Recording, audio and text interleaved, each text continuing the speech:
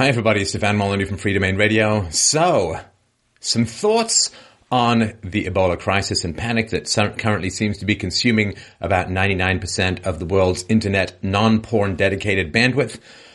By God, I think it's time for a bit of a bigger picture, folks.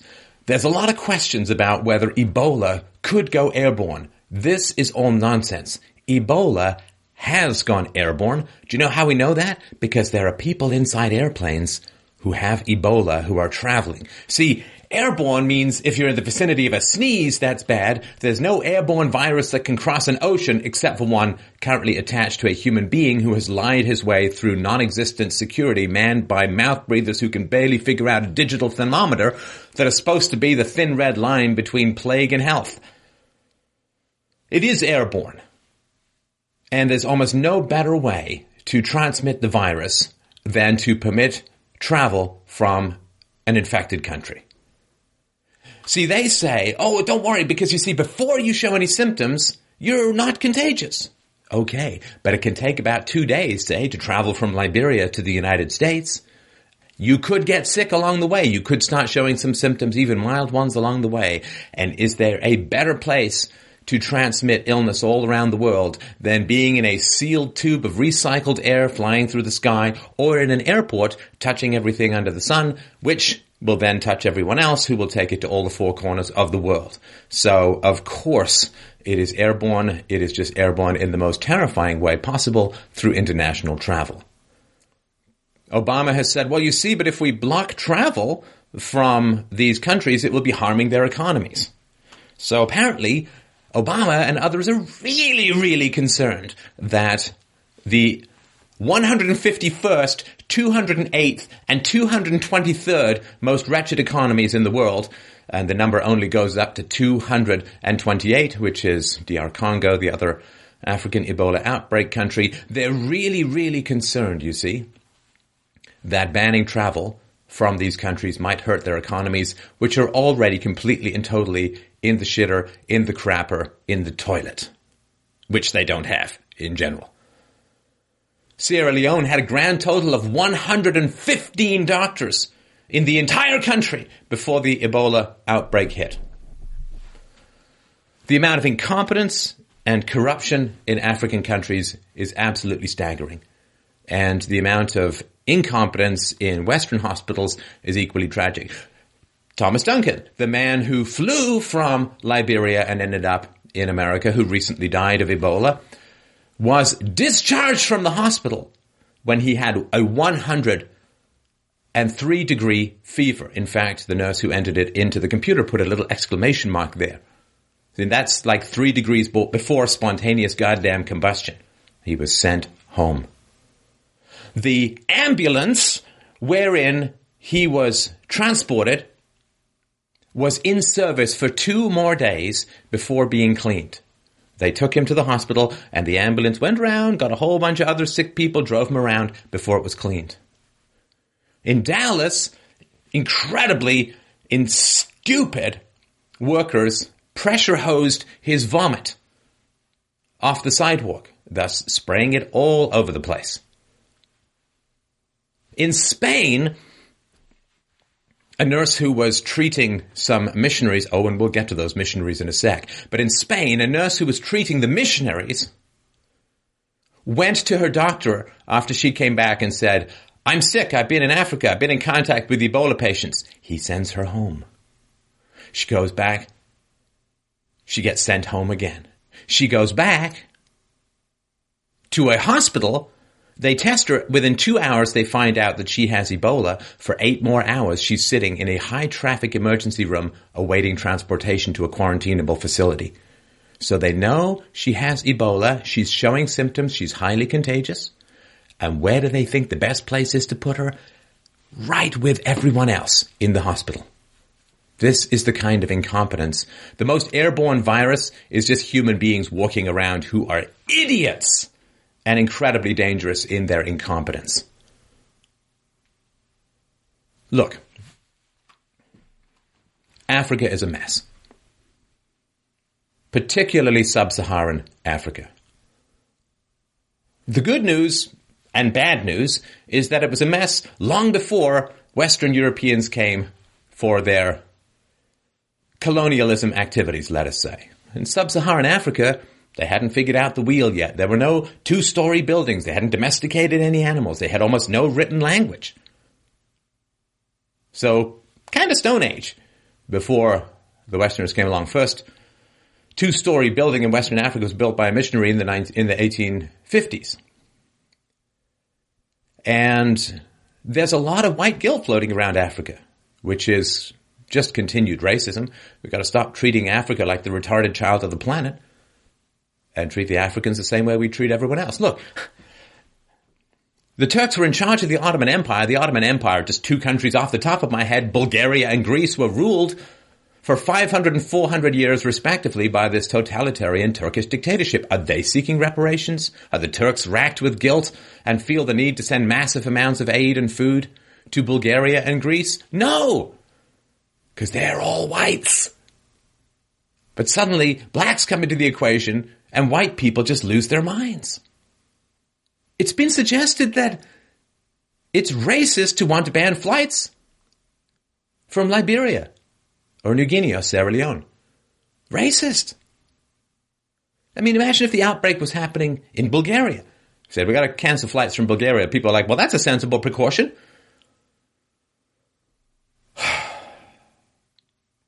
This guilt is so destructive and so harmful to Africa as a whole. Look, it can't all be white colonialism that is responsible for all the problems in Africa. I've actually spent some time in Africa on 2 periods in my life and have actually talked to people there, which we'll get into another time. I have a little bit of direct experience. I'm certainly no expert. So Haiti got its independence from its colonial masters, I guess roughly around the same time that America did, more than 200 years ago. How's Haiti doing these days without any white colonial overlords to screw them up? Well, they're doing a pretty good job of it themselves. This guilt over Africa, this guilt over this like insane white guilt over historical treatment by other people hundreds of years ago and thousands of miles away from most whites now is insane. It has created a fever pot of disease-ridden countries. So the less developed countries over the last 50 years have received $4.6 trillion in direct aid. This doesn't count all the other stuff that goes on, indirect aid and subsidies in kind and so on. So $4.6 trillion. Over the last 60 years, over $1 trillion has just been sent to Africa alone.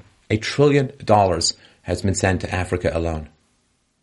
The per capita income in Africa now is lower in real dollars than it was in the 1970s. More than 50% of the African population live on less than $1 a day. More than 50% of the African population live on less than $1 a day after $1 trillion of aid has been transferred.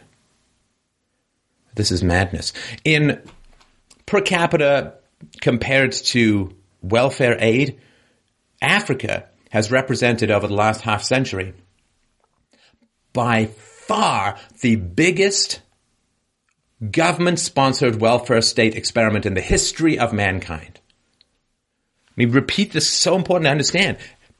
Compare like per capita, compared to the amount of aid coming in, it is by far the biggest government welfare program in the history of mankind. And it has been worse than a failure. The countries are poorer, disease is higher, corruption is higher. Do you know that the world's developing countries, this is from 2011, every year lose about $1 trillion just to corruption? And sub-Saharan Africa is losing the highest percentage of gross domestic product to corruption in the world. In the world! Because there's so much foreign aid pouring into these countries, getting control of the government is like winning the lottery, which is why there are so many battles about the government. Who's in control? Who gets power? And it's why the most brutal and vicious people tend to gain the most power. because there's this pot of gold called foreign aid and arms sales, which is also another issue. But there's this pot of gold called foreign aid, which you can get if you get in control of one of these third world or developing countries. Because of the amount of aid and the amount of particularly direct food aid, a lot of American and to some degree European farmers' produce is dumped into Africa to help prop up and keep high food prices in the West. It's a form of subsidies for farmers. Incredibly destructive to, of course, local African farmers. You can't sell corn for a penny if it's being handed out for free. So it's incredibly destructive to local African farmers and incredibly destructive to the population as a whole because it provokes overpopulation. Population growth in Africa has been enormous because of subsidies, because of agricultural dumping, because of all of this stuff that goes on. The population is now far higher than would normally be supported by self-initiative and the environment and so on. So because you have this massive population growth, overpopulation in Africa, transmission of disease becomes much more common. In the more remote parts of Africa, where some of the Ebola crisis started, it's actually been fairly well contained because the tribes are remote. They're not all crammed together in cities with very little sanitation. A lot of that is to do with Western aid. So Western aid has created this petri dish wherein the flash fires of disease transmission can occur far easier than it would have otherwise. Missionaries going to Africa, going from town to town, spreading disease. It happens. A lot of the people who've died, of course, have been missionaries, and missionaries, of course, come in contact with a lot of different people.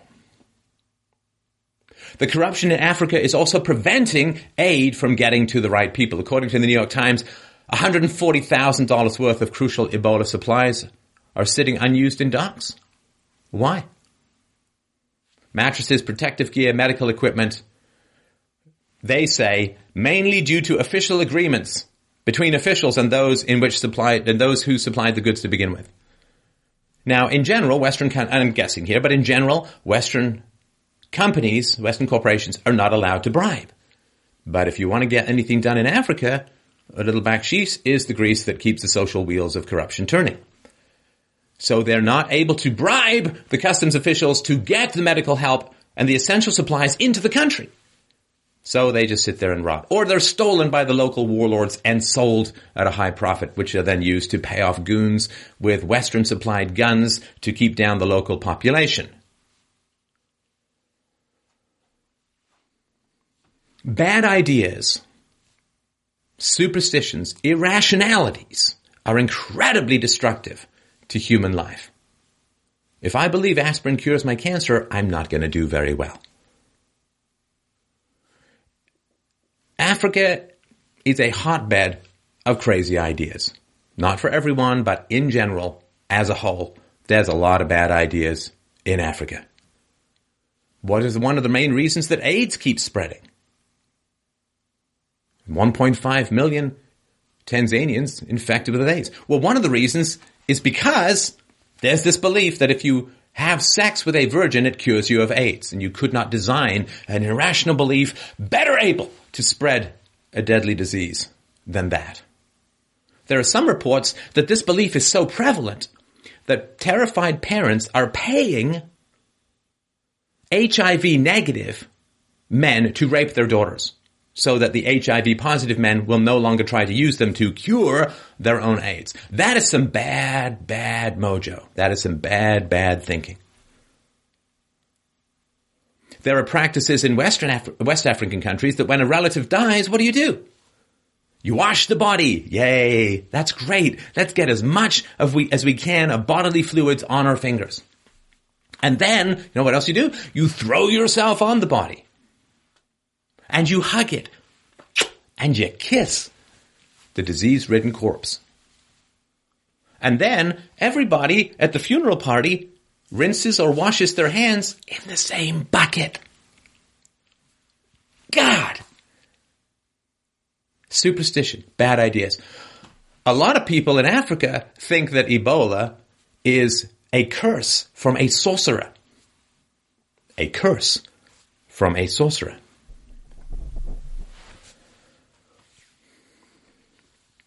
And so, if you've been cursed, it means you've been targeted by the local witch doctor, warlock, Voldemort, Merlin, Dumbledore, whatever.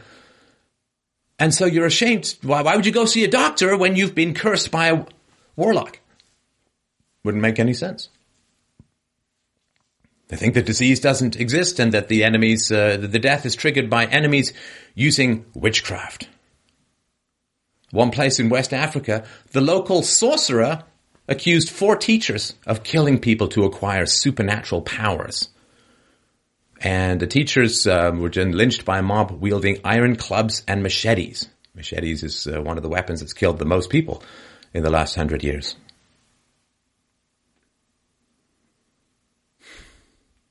Bad ideas kill. Irrationality and superstition kills. Some places, particularly in Tanzania, well, they think if you kill albinos and make potions from their innards, that will help control the spread of AIDS. Corrective rape is a common belief in South Africa and other African nations. So, if you rape a lesbian, it will cure that woman of lesbianism. In Uganda, a lot of people believe that homosexuality is a contagious disease import from the West. And it helped promote the Death to Gays bill proposed by David Bahati, a lawmaker with ties to anti-gay American evangelists.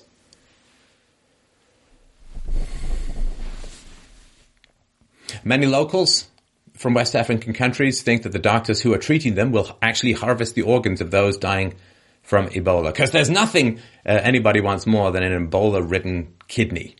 Because, dialysis is tough.